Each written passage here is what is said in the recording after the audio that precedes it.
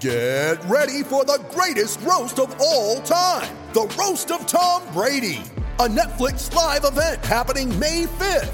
Hosted by Kevin Hart, the 7-time world champion gets his cleats held to the fire by famous friends and frenemies on an unforgettable night where everything is fair game. Tune in on May 5th at 5 p.m. Pacific time for the Roast of Tom Brady, live only on Netflix.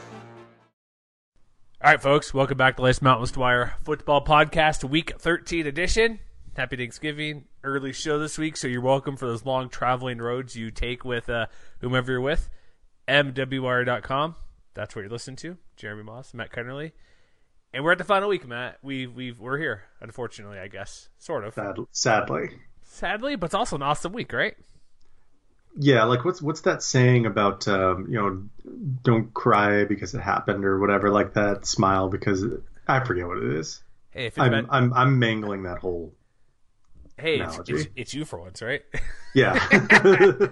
It could be the late pizza analogy. It doesn't matter what type of pizza it is. It's usually pretty good or better than no pizza, right? Oh, okay. It's don't cry because it's over. Smile because it happened. There we go. That's good. That's Dr. Seuss for you. Brilliant, literary genius, Dr. Seuss. Yes. All right, so show is early because we had Thanksgiving games, and we probably would have been early just because it's Thanksgiving week and we got stuff to do. We're busy. We got family. We got not ham to eat, which we will not discuss because we'll have an article about Thanksgiving sides because the ham debate will rage on forever. That's true. Not ham. That's all I'm going to say. All right, so let's just get to it. Thursday afternoon. It's Colorado State at Air Force. Matt, how many people will show up at this game? How many does Canvas seat? Like 36,000? That's actually the Air Force Academy.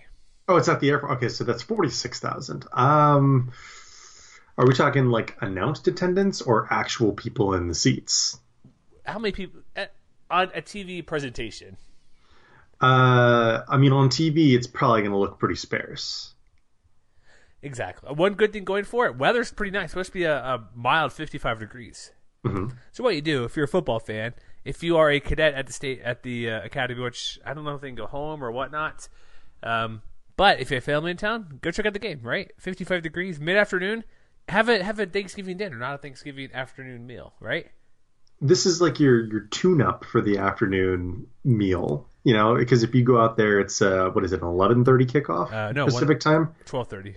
Oh, okay, 1:30 Mountain, 12:30 Pacific. Mm-hmm. So, yeah, you go out there, you enjoy the game, and then you come home and eat. And you get some stadium food, which is better than... Not better, well, sorry, let me rephrase that. Different, because there's only so much turkey and stuffing and potatoes you can have, right?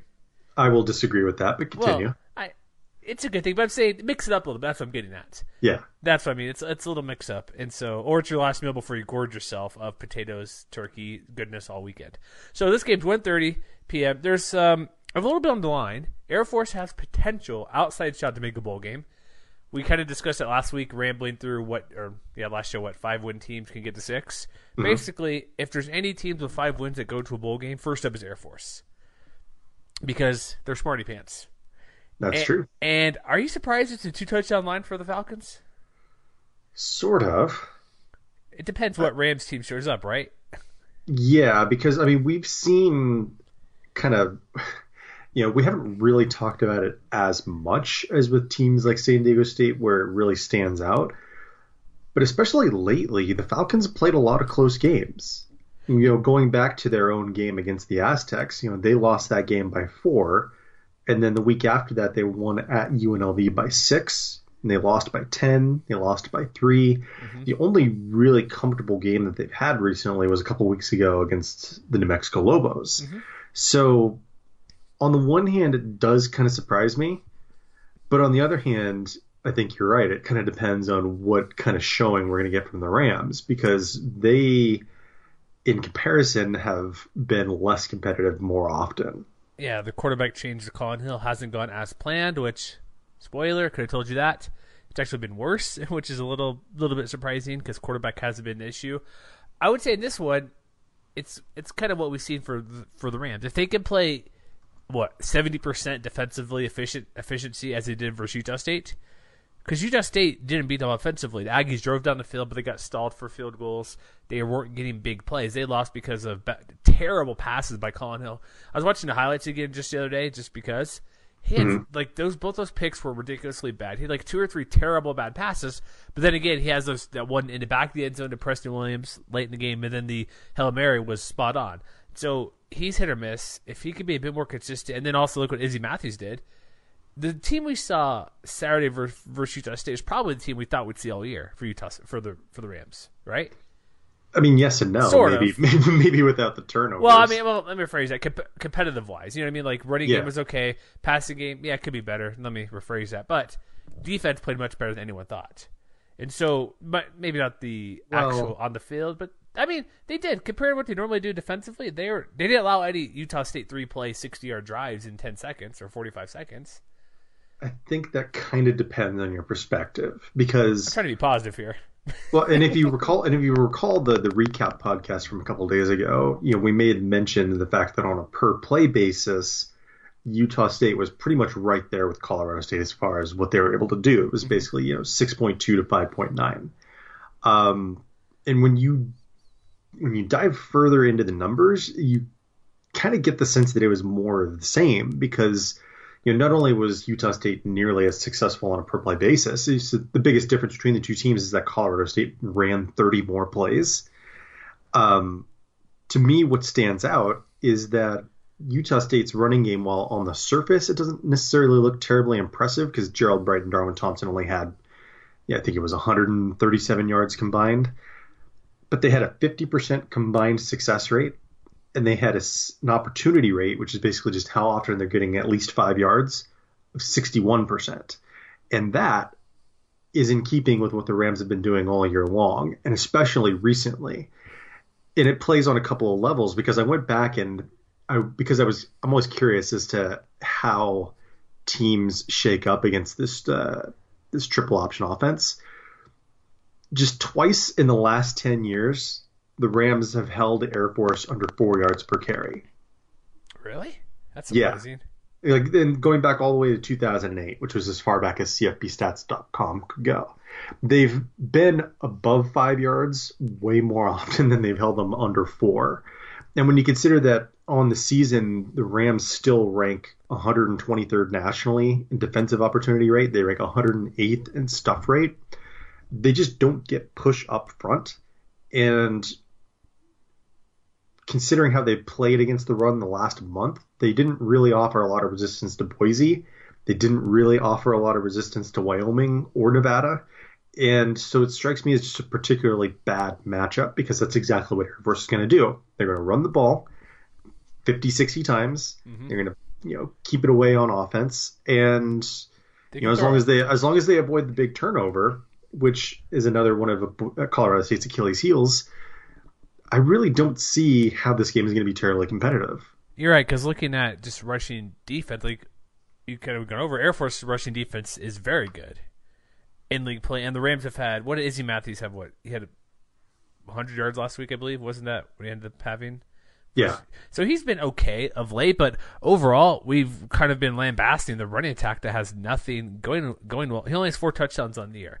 He has 600 yards. He has 3 games of 100 yards, but his past 3 games were -5 versus Wyoming, 36 and 100 Nevada, Utah State. So it's like there's no reason for me, even though week 13 that should be the strength of this team, there's no reason we should say it's a strength of their team outside of it's more abnormal that he gets 100 yards and he doesn't.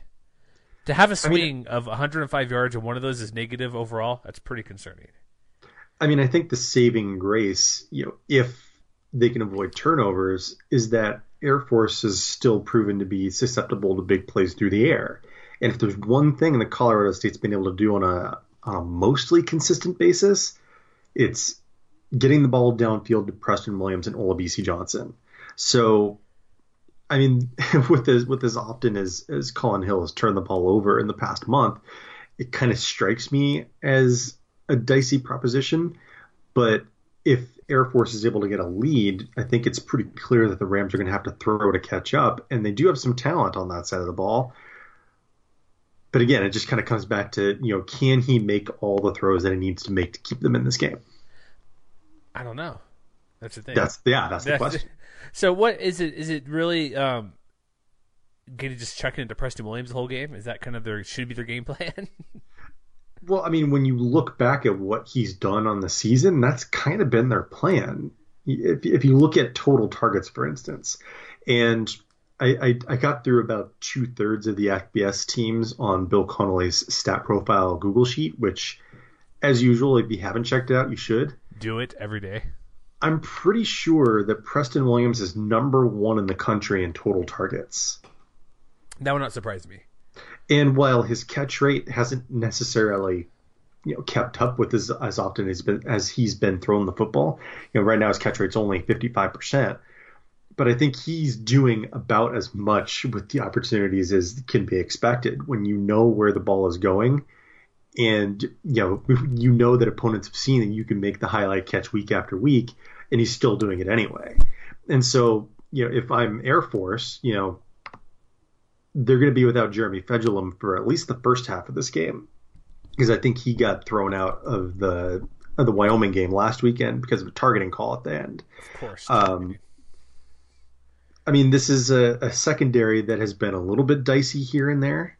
So if Preston Williams can go off, that can give him a chance. But again, just comes down to Colin Hill avoiding the back-breaking play.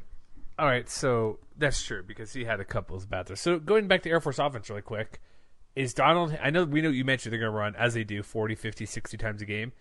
Is Donald Hammond going to be the real X factor where he goes 5 of 8 for like 125 yards? I mean, I don't see why not.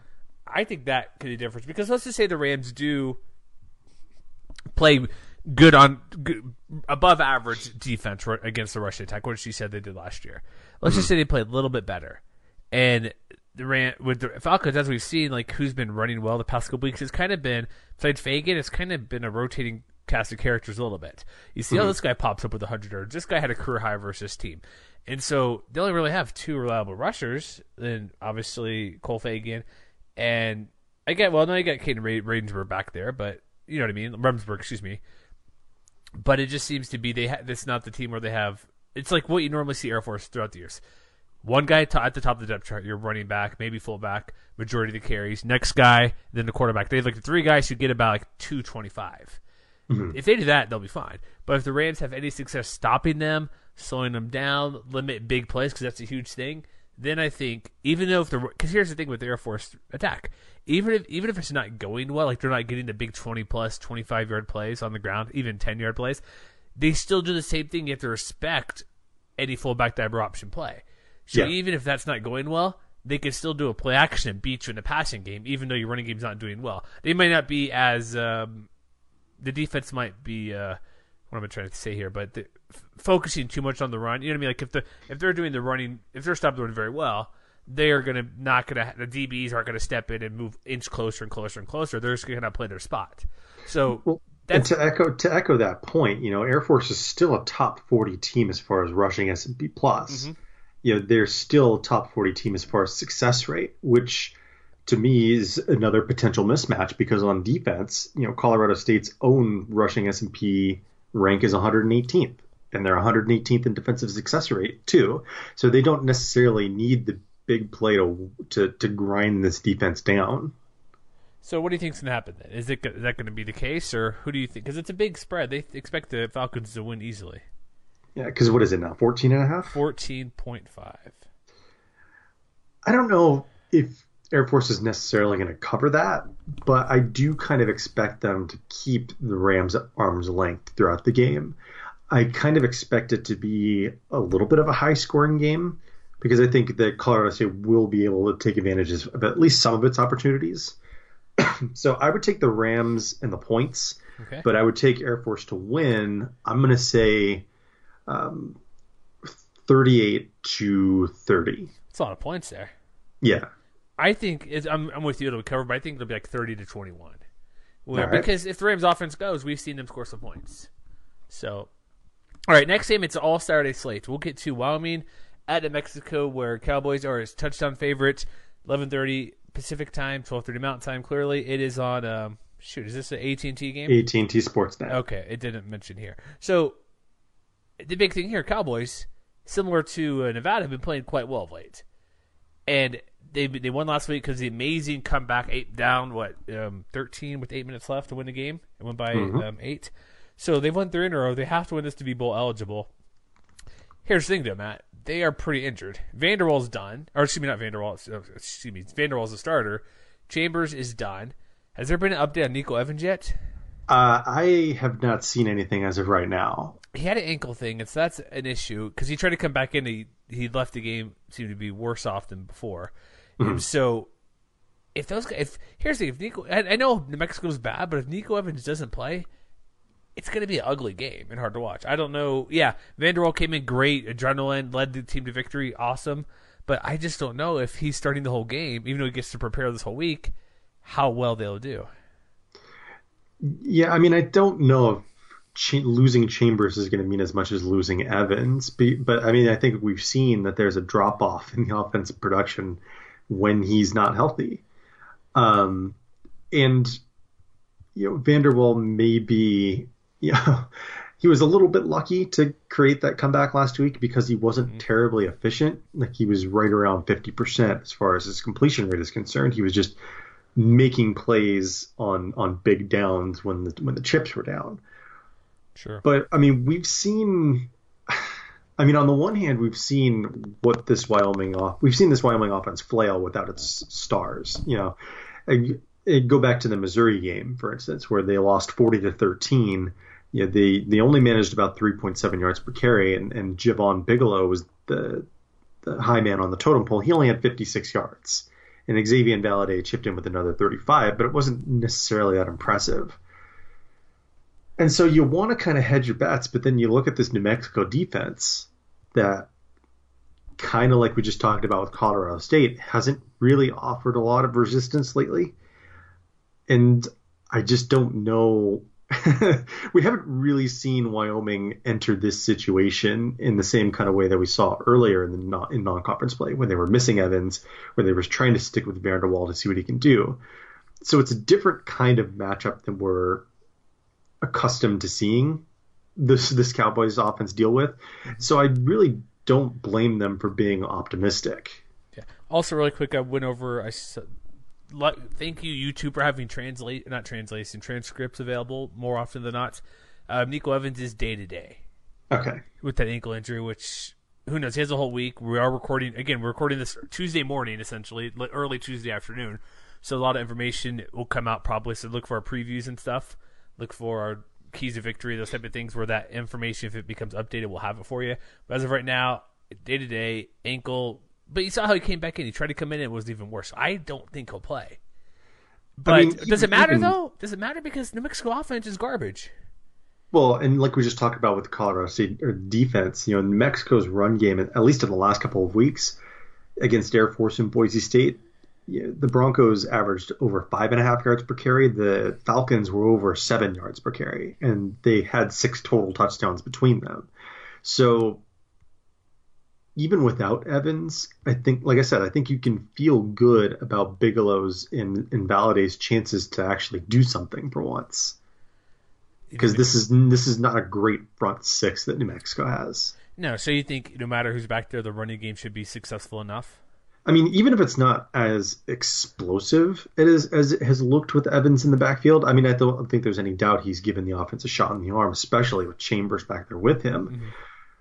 But I really don't see them regressing as much as they did in September, basically. I think the best case scenario is they kind of look like they did against New Mexico State, where it was fine, and the defense really did a lot of the heavy lifting to dominate in that particular matchup, which we know Sherron Jones is probably going to be under center again.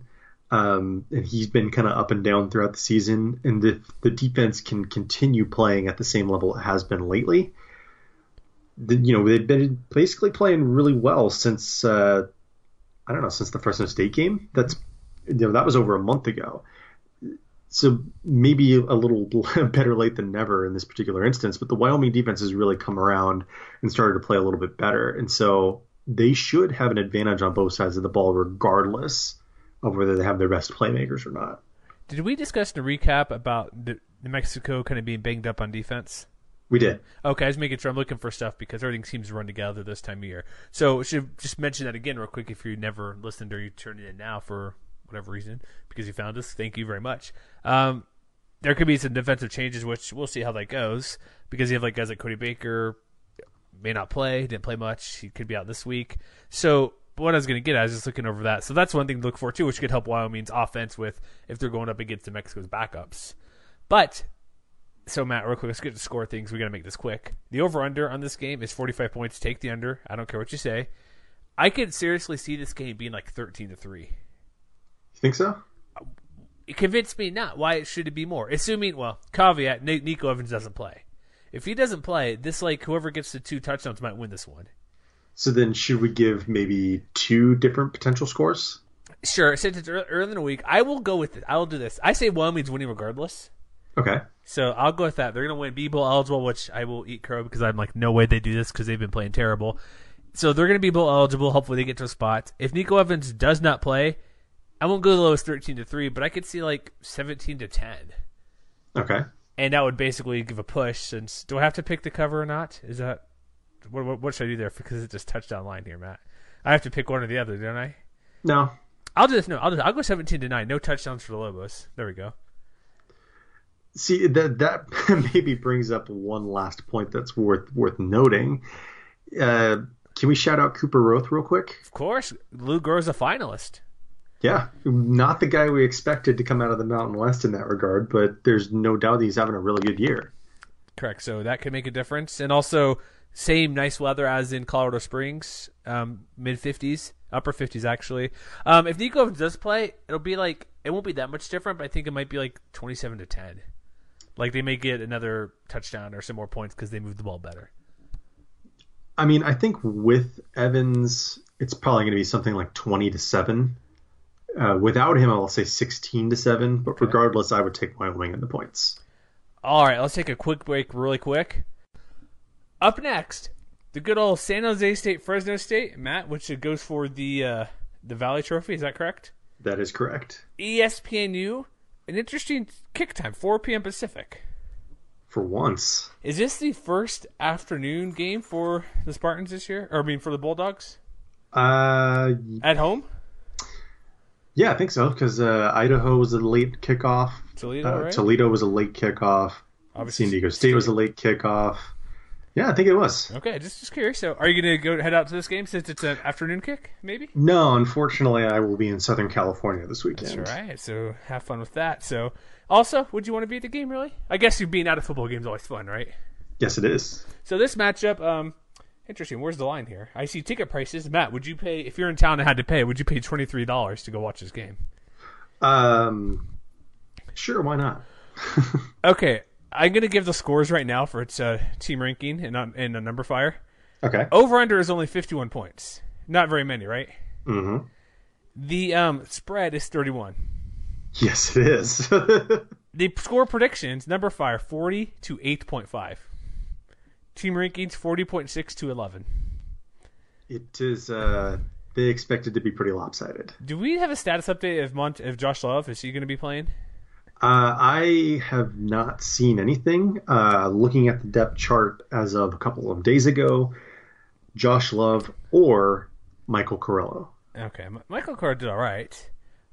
It's still, or as of right now, running back Tyler Nevins, Josh Oliver, just get him the ball all the time. But so here's the thing about Fresno State, because we're doing this before the playoff rankings are out. Fresno State is in line. They're not in line. They have potential to make a New Year's Six game. Mm-hmm. Also, they cannot host a Mountain West title game regardless. No. After I went through a double check. So if they win, they might be ranked Tuesday night. I'm not sure. If they win, they might be ranked next week. I don't know. We'll see. The week after, I should say. No, they don't even do a playoff ranking off Selection Sunday, do they? Yes, they do. Well, I mean the final ones, right? On the second. So we will know if they're ranked or not, but it may not matter. Well, whatever. We don't need to go that far ahead. Here's the thing. They need to win, and probably win big to do something, move the needle a little bit. Because if they win out, if they beat San Jose, and then either Boise or Utah State, an American West champ wins, they're in, right? Simple as that, right? Easy peasy. There you go. No big deal. Just how Central Florida lose. Yeah, and I mean, maybe it just bears repeating because I wrote about it yesterday. So if you haven't checked out the article, go do that. But I mentioned it on the recap podcast. It's pretty simple. No matter whether you're rooting for Fresno, Utah State, or Boise, you root against South Florida. You root against whoever comes out of the AAC West, and that's pretty much it. Against South Florida, you mean? You mean Central Florida? Or against UCF, yeah. Yeah. So, yeah, watch that game, UCF. But this and in the meantime, maybe I should throw something else out there too, because this is something that we were talking about a little bit on Twitter the other day. At this point, you also have to hope that the teams that you have beaten can help you out with wins on their own. And so I'm thinking particularly about Wyoming, who we just talked about. I think you want them to be able to beat New Mexico and get bowl eligible. UCLA. Teams like Toledo, BYU. BYU, come on, they're playing Utah. They're playing you. Well, I think that's a game you want to keep an eye on, because if BYU can win, that is something that bolsters the case for both Utah State and Boise State. I think here's the thing. Well, I don't think any of that matters. You know why? Why is that? Because if, say, whoever gets the American West, and let's just say Central Florida does not win the conference, it doesn't matter what BYU, UCLA, Toledo, Minnesota, Wyoming does for any team in the conference. You win the conference, you're in. That's true. So, yeah, scoreboard watch just for curiosity's sake, but just watch UCF South Florida. That's the only game that matters besides your game. That's true. And so, not to rain on your parade, but I'm saying just it gets the point. Who cares? Is this our way of avoiding talking about this game? Sort of. we need to make this preview quick, so this is one of the game we can go skimpy on. Okay, so what do you want to see from your Fresno State Bulldogs? What should we see? I think what I want to see is I want to see them tighten up a little bit in pass coverage, because while on the whole they were able to keep the Aztecs in check last week, you can't ignore the fact that they were able to land some haymakers deep down the field with the passing game. And regardless of whoever's under center for San Jose State, we already know that they've got some guys who can go and get it down the field. It hasn't always been an element, a reliable element of their offense. But I mean, at this point, Josh Oliver's averaging 12 yards a catch. Trey Hartley's averaging 15 yards a catch. And Trey Walker, do you realize he's averaging almost 22 yards a catch? That's got to be one of the best in the country. He only has 28 catches, but he has almost 600 yards. So it strikes me as the kind of game where, even if Tyler Nevins can't get it going on the ground, and I really don't see any reason for him to be able to get much traction, this is the kind of game where they just have to kind of throw it all out there and just take their shots down the field, because we've seen it a few times that Fresno State has been susceptible to it. Hawaii was able to land a couple of blows early in their matchup against the Bulldogs. Obviously, as we just mentioned, San Diego State. And, Boise was able to do the same thing. That was a key element of their upset bid. So if it's going to happen, I think it's going to involve that downfield element. I think you're right, but I still think they can't go away from Tyler Nevins because he's good enough to have a handful of plays. So yeah, I mean, but not good enough. I don't think they're good. I don't think they want to be one-dimensional, but I think to win this game, they're going to have to be. And their defense, like if they could pick off McMarron, because their secondary is pretty good. We discussed all your breakups, PBUs, defended passes, interceptions. That's true. They're not good. They're not going to win. It's not going to be close. I think they could cover it because 31 points is a lot. But I'm thinking it might be like 30. I'm going to go 35-10 for Fresno State.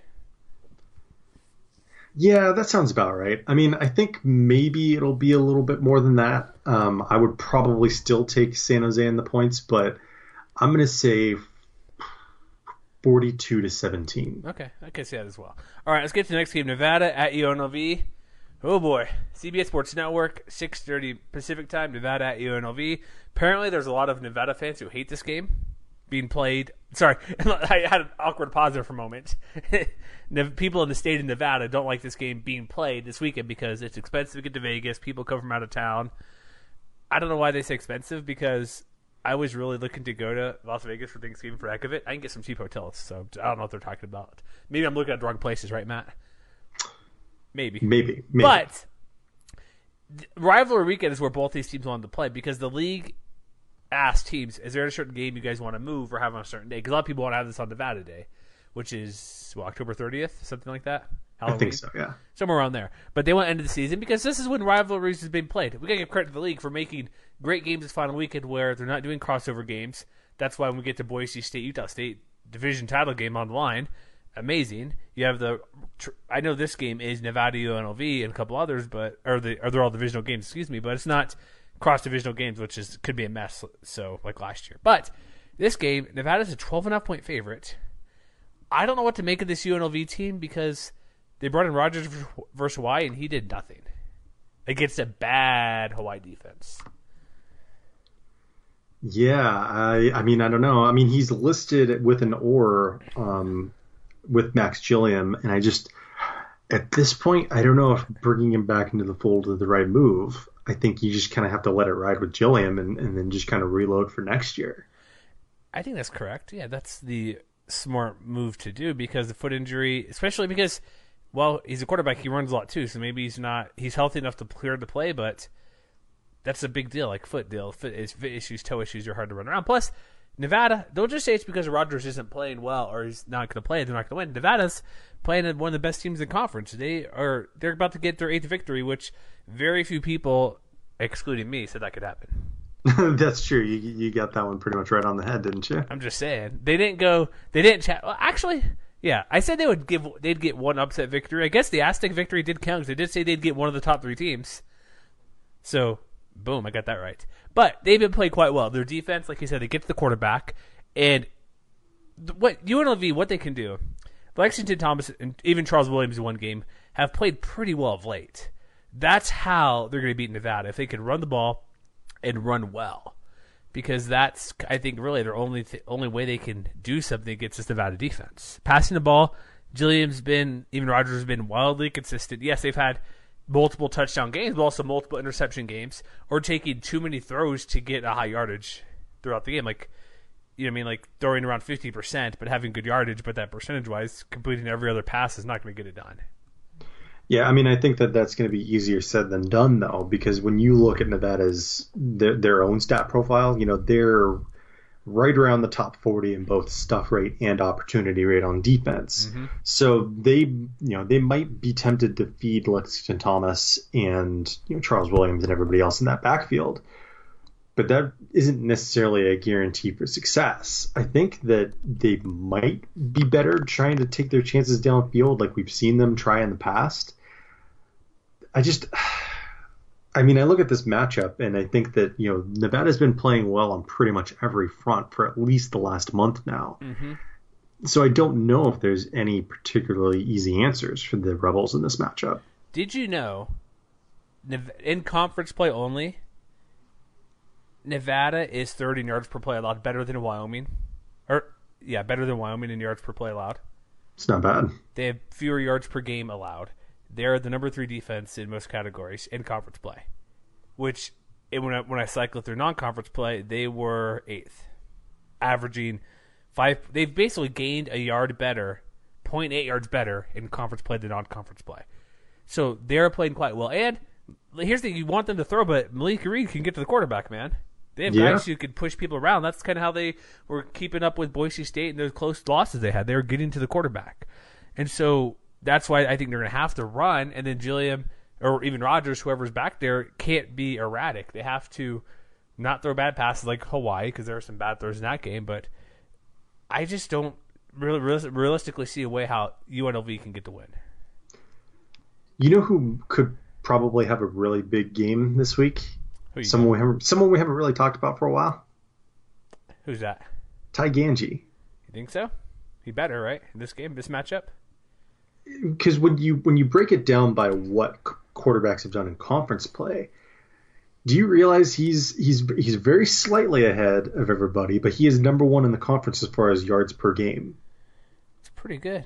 He's been playing really well, and maybe it's our fault that we're not really talking enough about it, because he's completing 65% of his passes, 14 touchdowns against 3 interceptions in conference play, and a very healthy 8.2 yards per attempt. So that in itself, with McLean Mannix, Caleb Fossum, and Romeo Daubs, who, oh, by the way, he had 100 yards last week in their big win. Those 3 guys, they could just decide to air it out and really not need Toa Taua to do much more than play a role that forces UNLV to respect the run, because if they could torch them early through the air, they could salt the game away with Toa and Devontae Lee pretty easily, I think. Sure, and the reason maybe we're not talking about him, Love, McMaryion, and Rippon all have better numbers than him overall, and they're all above. They're closer to 70% than 65%. Yeah, I mean it's kind of relative, because it's not saying that Taiganji is like so far below them. No, I mean he's close. It's just that Rippon and McMaryion have been playing really well, especially in conference play, and Jordan Love, of course. Love. It's just that was my point. I'm just saying because he's been just below, and people haven't been paying attention to the Wolfpack. So I think they're gonna win. That point total, kind of gets me a little bit. 12.5. Actually, I think I'm going to go bold. They're going to do it. All right. Because over under 62.5, I think they're giving UNLV too much credit to score points. I think it's going to be one of the Nevada finally get a decent sized victory, and win I'm going to go 38-17. See, it's funny you mentioned that. That was going to be my score too. But you have UNLV winning, right? Is that the only difference? No, I do not. I would definitely take Nevada. I would lay the points, and I was going to say 38-17. So great minds think alike. Let's stick with that. All right, it's a big victory. All right, now we go to Hawaii San Diego State, where Hawaii breathed a sigh of relief last week to become bowl eligible, and we discussed the oddness of the comments from coaches about where San Diego State could play.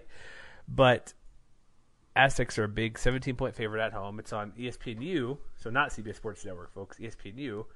The good old 7:30 Pacific standard kick time for the Aztecs. And I think what we want to know is who's going to start for quarterback. That is an excellent question. As of right now, the depth chart does list Cole McDonald in the QB1 spot. Is it the same depth chart all year, or they just pull Utah State from a couple years ago? I mean, it has... I have to ask that every time because you never know. I mean, maybe, but... they did take Jelani Tavai out the middle linebacker spot. So, okay. So I'm assuming that they're updating it every so often, at least. One thing, Sandy's not too happy about, Player of the Week awards we saw it was Tyler Vanderwall. Apparently, the guys at Hawaii World, Steven Tsai was not happy Cordero did not win Player of the Week. I mean, I guess I could see that. I mean, the only counter argument would be you have to play more than a quarter to really qualify. I know. You have to at least play 2 quarters. I think Jordan Love set that precedent. We can call that the Jordan Love rule. There you go. Yeah, Jordan Love rule. That's a thing going forward now. But who should start?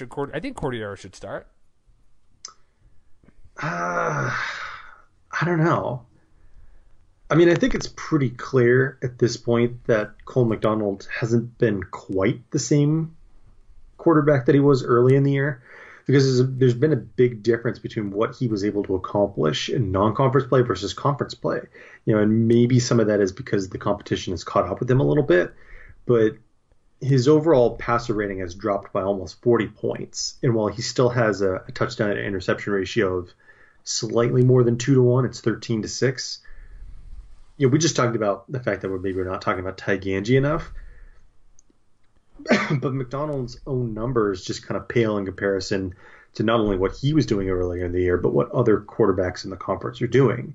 And it really kind of came to a head last week against a UNLV defense that, let's not beat around the bush, that pass defense is not good. And so I think if it were me, you have bowl eligibility wrapped up. I think I would probably go with Cordero personally, because I think you would give him an extended audition, and I think it would be an interesting situation to put him into, because San Diego State's pass defense for the most part has been pretty rock solid this year.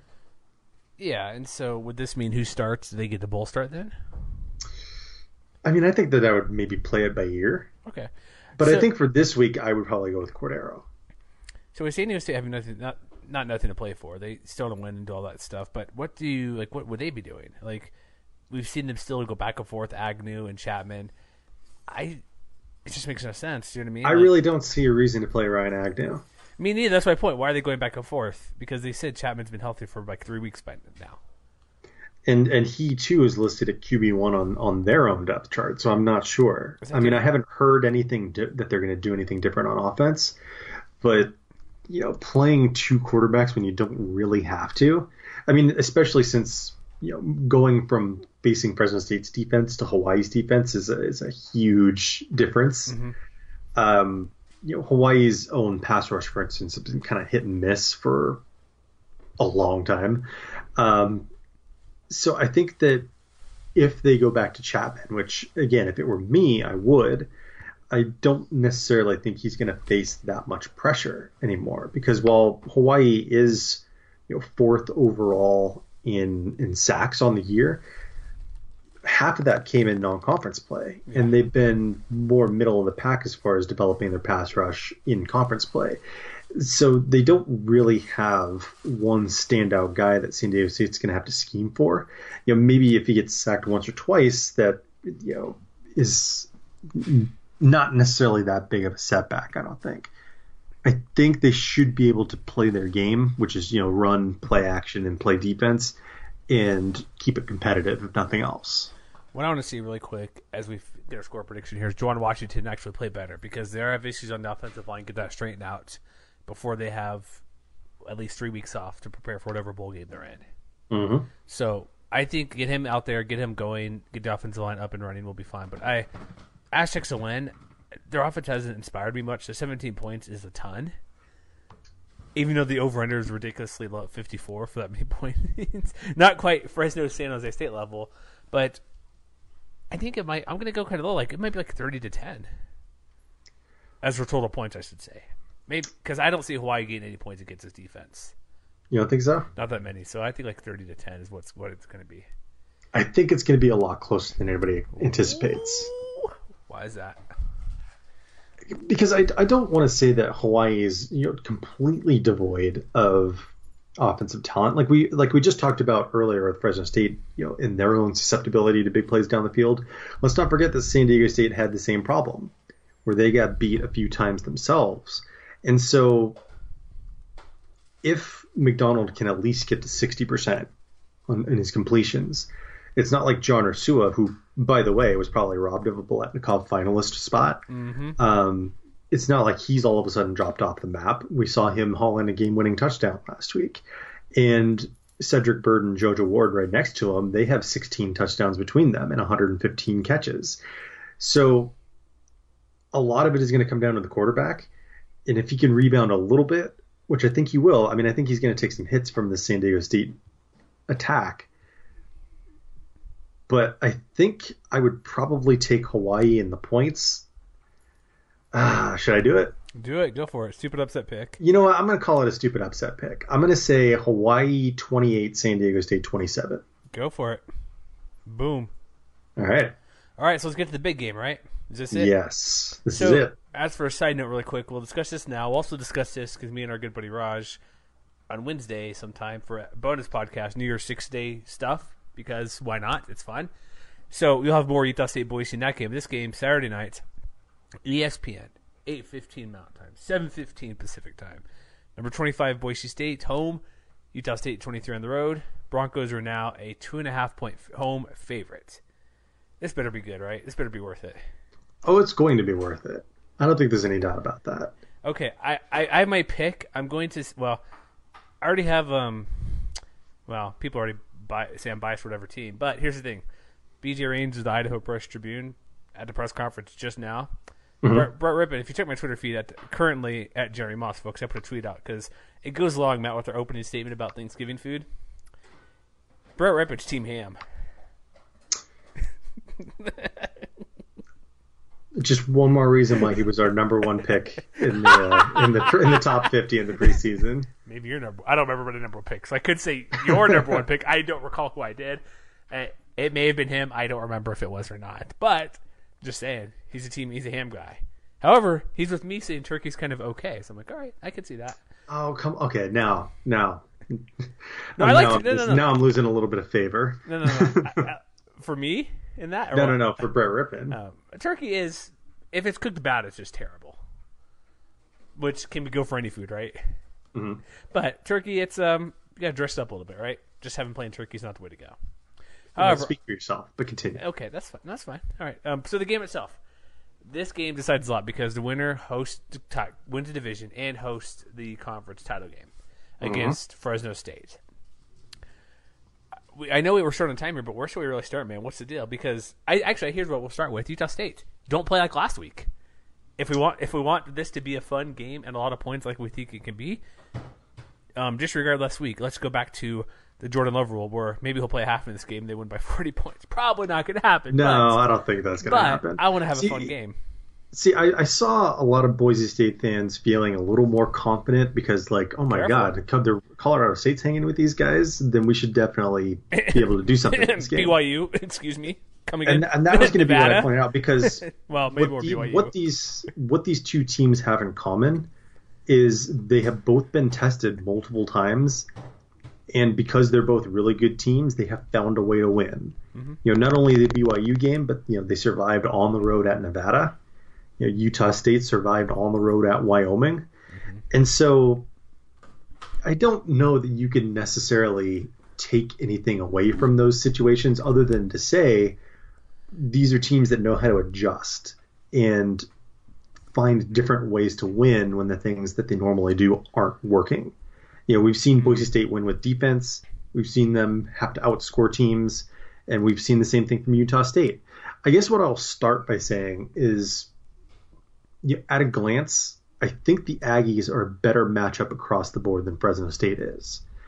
I think that we haven't really talked about Utah State's offensive line enough, but they're really good. They're really good. I would say that when you look at the offensive lines around the conference, they're probably the best one. And not only because they've done a really good job of keeping Jordan Love upright. I think that's one of the things you start by looking at is Boise State's pass rush, which they were able to get home more often than I thought they might be able to against Fresno State a couple weeks ago. And even though McMarion and Love's overall sack rate is a little bit pretty similar to one another, I don't think there's any doubt that the system that Utah State runs is going to be designed to get the ball out a lot quicker. And so that's one part of the chess match. Curtis Weaver could have a big game, or he could get stonewalled by Roman Andrews and Sean Taylor on the outside. I think it's also fair to say that Utah State has a much better running game than Fresno State does. And as we just talked about, Boise State? Than Fresno State. Oh, sorry. What? Yeah, because that was the other kind of big matchup that Boise State top on. I see. And let's not forget, like we just talked about, on a per-play basis, Utah State was right there with Colorado State last week. So we know that the Broncos are a little bit banged up in the middle, although they do have Sonatali Louis back at the top of the depth chart. They have Chase Atada, who has been nicked up right next to him at defensive tackle. But how well the Broncos can contain Darwin Thompson and Gerald Bright is going to be another key point in this game, because even if they just have their average game, that I think is going to put Boise State on its back foot. I think that they need to stop the running game in order to force Jordan Love to make plays. Which I think he can, though. That's the thing. You think so? I feel like all of these things I'm talking about are 50-50 things where I could see them playing out both ways. Well, they are, but what I'm saying is, like, if they stop the running game, why can't Jordan Love make plays? Well, that's what I'm saying. But I think that Boise State in pass defense they've been okay overall. If you look at it by opponent's passer rating, for instance, in conference play they rank 7th. But again, you got to go back to these games that they played close and late, and they found a way to win against BYU. They found a way to win against Air Force, and a lot of that came down to the guys in the secondary. So I think it's fair to say that whoever's back there, whether it's Avery Williams, Tyler Horton, or the safeties, Jordan Happel and Kekoa Nawahini, it wouldn't surprise me if they decide to test them between the numbers, hit the up tempo, run on first or second down, go play action and see what they can get over the middle with someone like Jalen Green or Dax Raymond or something like that. Did you know, I'm going through the offensive line starts real quick as you're doing that. So every game they've had the same offensive line, 4 of the 5 same starters, outside of, I'm trying to scroll through here real quick, outside of, who is it? Andrews missed a couple games. But they've had the same 4 of the 5 starting offensive linemen every game this year. Continuity matters. Yeah, Aliafua was there took over for Andrews, or not Andrews, but Edwards was out a little bit. That's who it was. Andrews just switched over a spot. So Edwards missed a couple games. So they've had 4 of the 5 starters every game, except for a couple. That's a big deal. One thing I noticed too, I'm looking at Twitter. I don't know why Boise State fans are doing this. I'm like, wow, Utah State, they're only built to win now. That's it. They lose all these starters. 4 of the 5 offensive linemen are gone next year. Why are you caring about next year, guys? Your game is 4 days away. Who cares about 2019? Who cares if Boise State always wins 10 games a year? You should be worried about this week, not going forward. I just kind of popped in the conversation, didn't comment, but looked. I'm like, why are you even bringing that up, really? What's the point?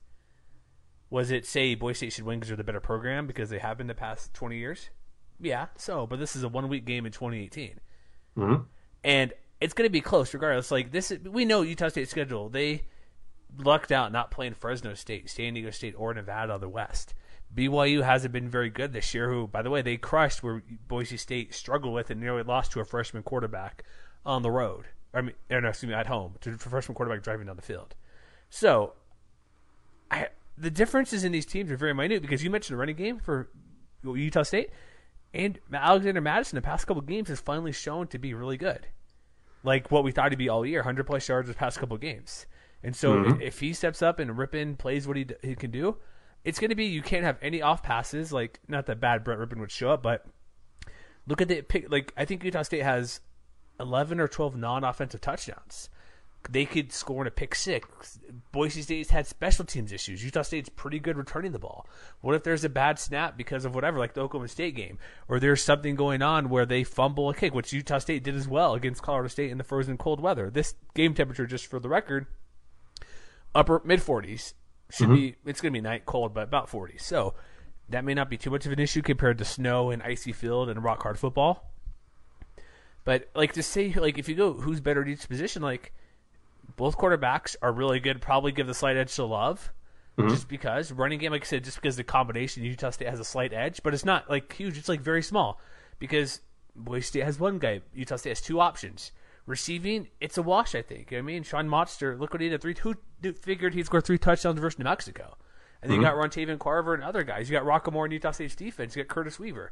You have all these guys. Like, the differences are so small. I know Boise State fans will say, oh, Utah State's played nobody. It's like, well, yeah, but they are doing some stuff that Boise couldn't do against the same competition. Yeah, and that's the other thing is, Boise State's receivers, they were able to win in New Mexico last week without John Hightower. Yeah, right? He was out as well. He didn't suit up. But Utah State's secondary is a lot better than New Mexico's. Very much. And so, I almost feel like I say the same thing every week is, which Brett Rippon is going to show up. Is that the difference, you think? Is it if he plays great or not? Is that I think it absolutely could be, because if you look at what Utah State has done in the last month, on the year they have 18 interceptions, but they have at least 2 picks in each of the last 4 games. And while the competition, obviously Brett Rippon is the best quarterback that they've faced in the last month, because you go back and that's New Mexico, Hawaii, San Jose State, and Colorado State. But the point remains the same. They've given themselves opportunities to succeed with short fields. And that's not something you could say from pretty much anybody else that Boise State has faced this year. So, I mean, we've seen San Diego State knock him off his game. And I think that maybe if there's some kind of advantage for Boise State, it's that, if Tipa Galeai isn't getting home and David Warder aren't getting home, there's a very good opportunity that those wide receivers are going to be able to test Utah State's defensive backs in a way that they haven't really been tested all year long. Because, on the one hand, the DBs are ranked 4th in the country in overall havoc rate. Like, they've done a very good job of not only creating turnovers, but just disrupting plays, basically. But Boise State probably has the best trio of receivers in the conference. And so, whoever wins that matchup, too, is going to make a tremendous difference. And I don't know. I feel like I end up coming back to the same thing it's like this thing could go one way. What if Josh Love plays the other way? Yeah, what if Josh Love plays like he did against Wyoming? It's like you said, there's no real obvious advantages or disadvantages on either side. I would say here's my key points. I noticed one thing that is, when I was going through the stats of the offensive line play for Utah State, 3rd down conversion, Boise State is amazing.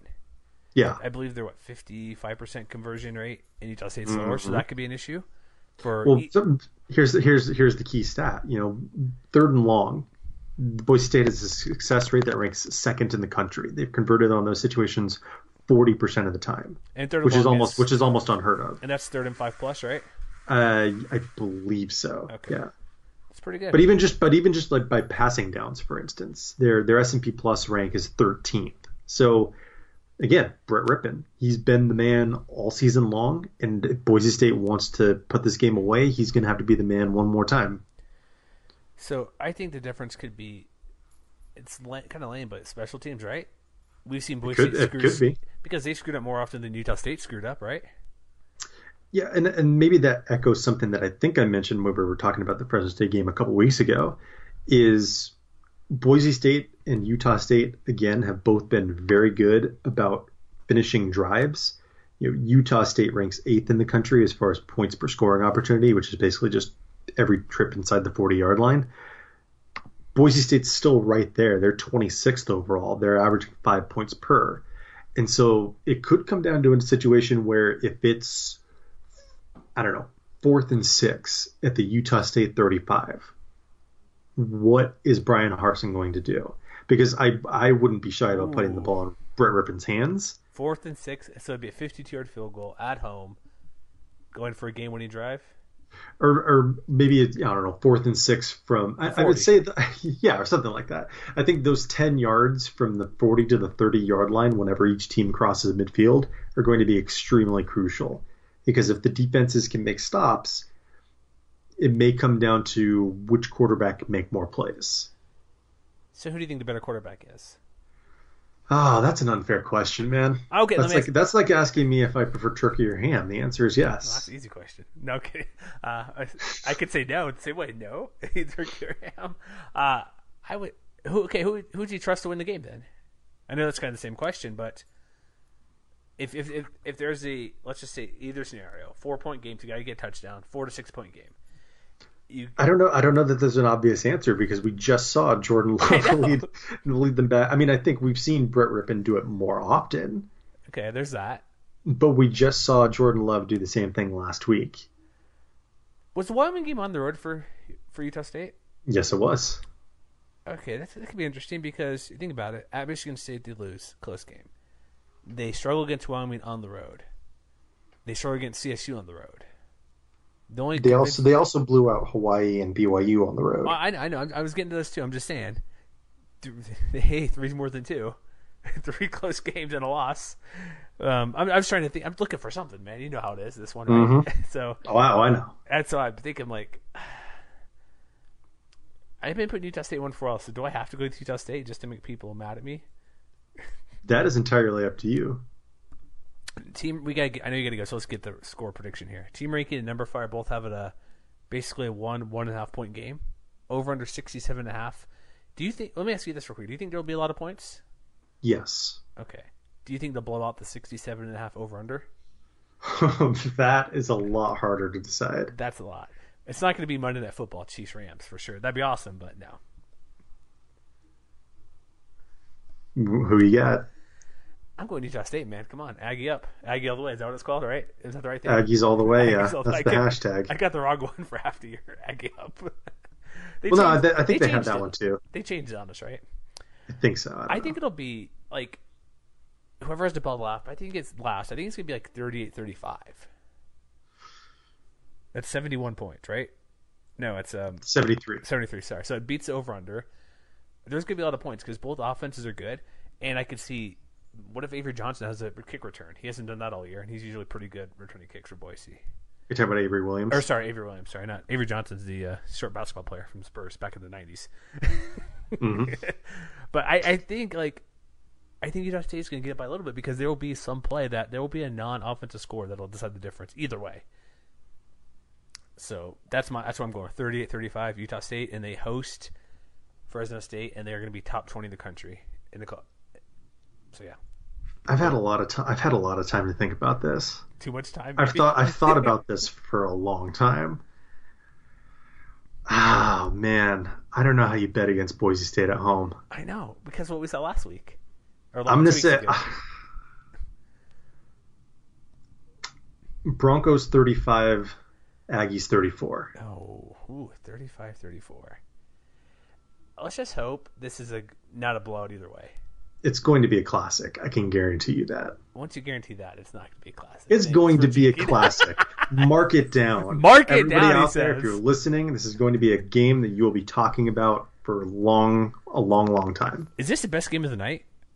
It absolutely I mean, is. no. I mean, overall, not just the Mountain West. Clearly, it is the best in the conference.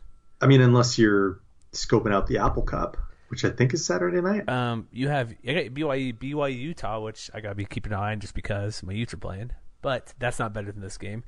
You have them checking the time frame rankings here. Notre Dame, USC, nobody cares. LSU, A&M. It's the only night game. Like there's nothing else on Saturday nights in the top 25 teams. So this is the game outside of if you want to watch a ranked Utah team crush BYU. Apple Cup is at 6:30 Mountain Time, so it's a couple hours early because I believe it's on Fox. Gotcha. I want to say, yeah, Fox. So there's no reason not to watch this game, right? And follow us on Twitter at MWC Wire. Hot takes from everybody. Oh yeah, we will be all over this game. Follow our guys Raj, Colin, you, Logan, who will be not at the game. Sorry, it's at Boise State. So that's it for our show. Yeah, check us out: iTunes, Stitcher, TuneIn, Blog Talk Radio, wherever fine podcasts are sold. And also, Matt, thanks a million for 1 million page views this year. Woohoo!